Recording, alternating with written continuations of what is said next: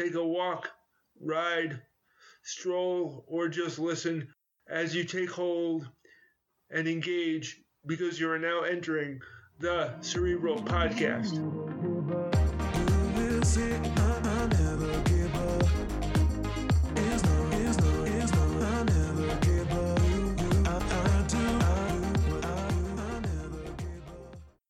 The wordplay of the day. Quality control is maintaining standards against agreed specifications. It requires quality communication combined with quality comfort on both sides. The thought of the day comes from Greek philosopher Aristotle. He has been called the father of logic. He said, "Quality control is not an act. It is a habit." Hello, friends, and welcome back to the Cerebral Podcast. For new listeners, I have talked about disability devices and literary devices. For me, cerebral palsy is an oxymoron. I grew up before the ADA when I used a 6T formula of think, trust, tool, try, test, and train. I've looked for ironies in my life and in different situations. I've also tried to look at my life with the dignity of risk, the scope of risk, and an agile mindset, while I attempt to maintain psychological safety. I've used these different characteristics to build my own sense of character. Before we get deeper into this episode about quality control, I want to thank listeners in Australia and in the United States. This is episode 110. Thank you for joining me today. And for those returning listeners, thank you for sticking with me on this literary and literal crutch journey.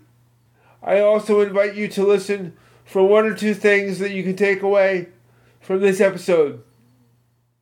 Now, let's both take hold and engage. In this week's Rite of Passage Experiences, or ROPE, I am talking about trust and quality control. According to Investopedia, quality control is a process for a business to ensure that quality is maintained or improved.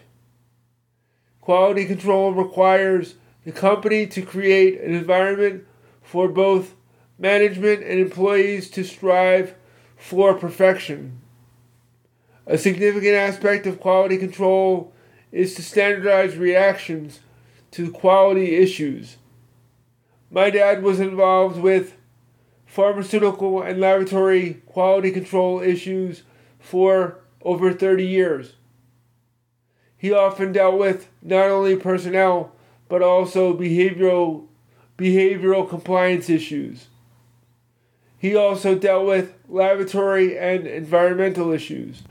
One of the things he was responsible for was working with the Food and Drug Administration.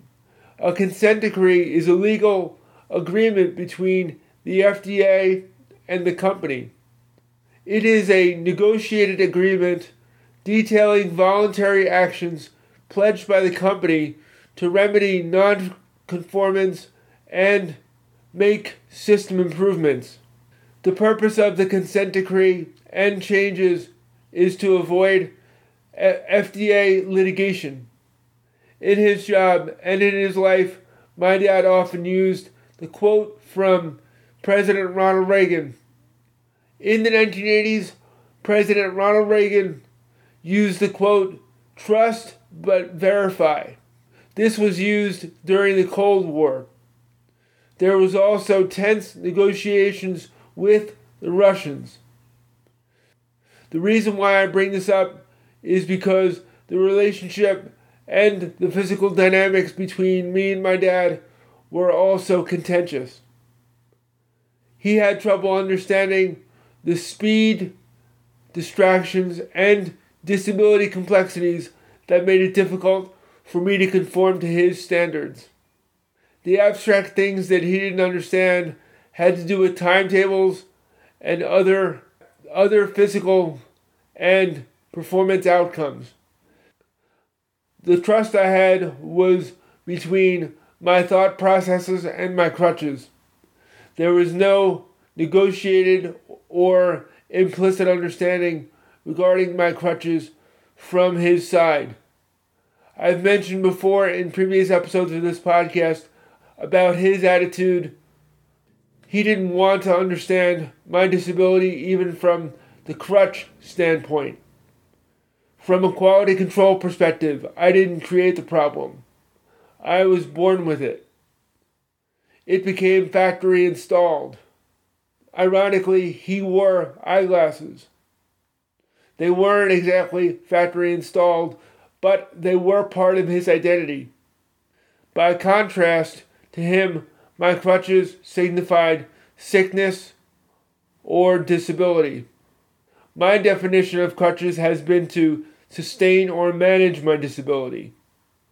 Even when my dad hurt his foot after the year 2000, he was embarrassed to use crutches. His recovery, ironically, took twice as long. Ironically, he did not have quality comfort or a relationship with crutches. With age, he has eventually come around to use hearing aids and other supports. My dad also trusted and believed my orthopedist more than my physical therapist. It fit more of his medical and pharmaceutical perspective. I believed and trusted my physical therapist because I had more of a frequent and collaborative relationship with my physical therapist. But I had less frequent visits with my orthopedist. The changes I would suggest to listeners is to have a more collaborative dynamic with physical therapists. I don't think my dad believed in the social model of disabilities. He believed in the medical model of disabilities, that disabilities needed to be fixed. With my crutches, I have learned and worked to manage my disability. My dad also didn't want to be around other people with disabilities. He had his own quality control and environmental control issues around his own short-term foot injury. Another suggestion I would make is the simple acronym COST. COST, that stands for cost of starting or stopping this. Again, cost equals cost of starting or stopping this. One final suggestion would be a psychological safety word like uncle. The word uncle was used as a wrestling term or a way to give up or admit defeat. Today, some people are more familiar with the word tapping out instead of the wrestling word crying uncle. Did something I said stick with you? There are more episode resources in the show notes. Thank you for allowing me to be a voice inside your head. Please share this podcast with someone you know. Were there one or two specific things that you learned or liked? Would you mind joining and sharing it on the Cerebral Podcast Facebook group? You can listen to the show on Podbean, iTunes, Google Play, and Spotify, or wherever you find your podcasts. Thank you to the listeners who support the show on the Cerebral Podcast Facebook group. I invite you to join the group. You can also email the show at thecerebralpodcast@gmail.com or send questions, comments, or ideas for the show. And remember, it takes effort to be vulnerable, be accountable, and be respectful in the way you treat others and yourself. You can be the biggest variable in your life when you take ownership. Now, take hold, engage in your world. You are now leaving the Cerebral Podcast.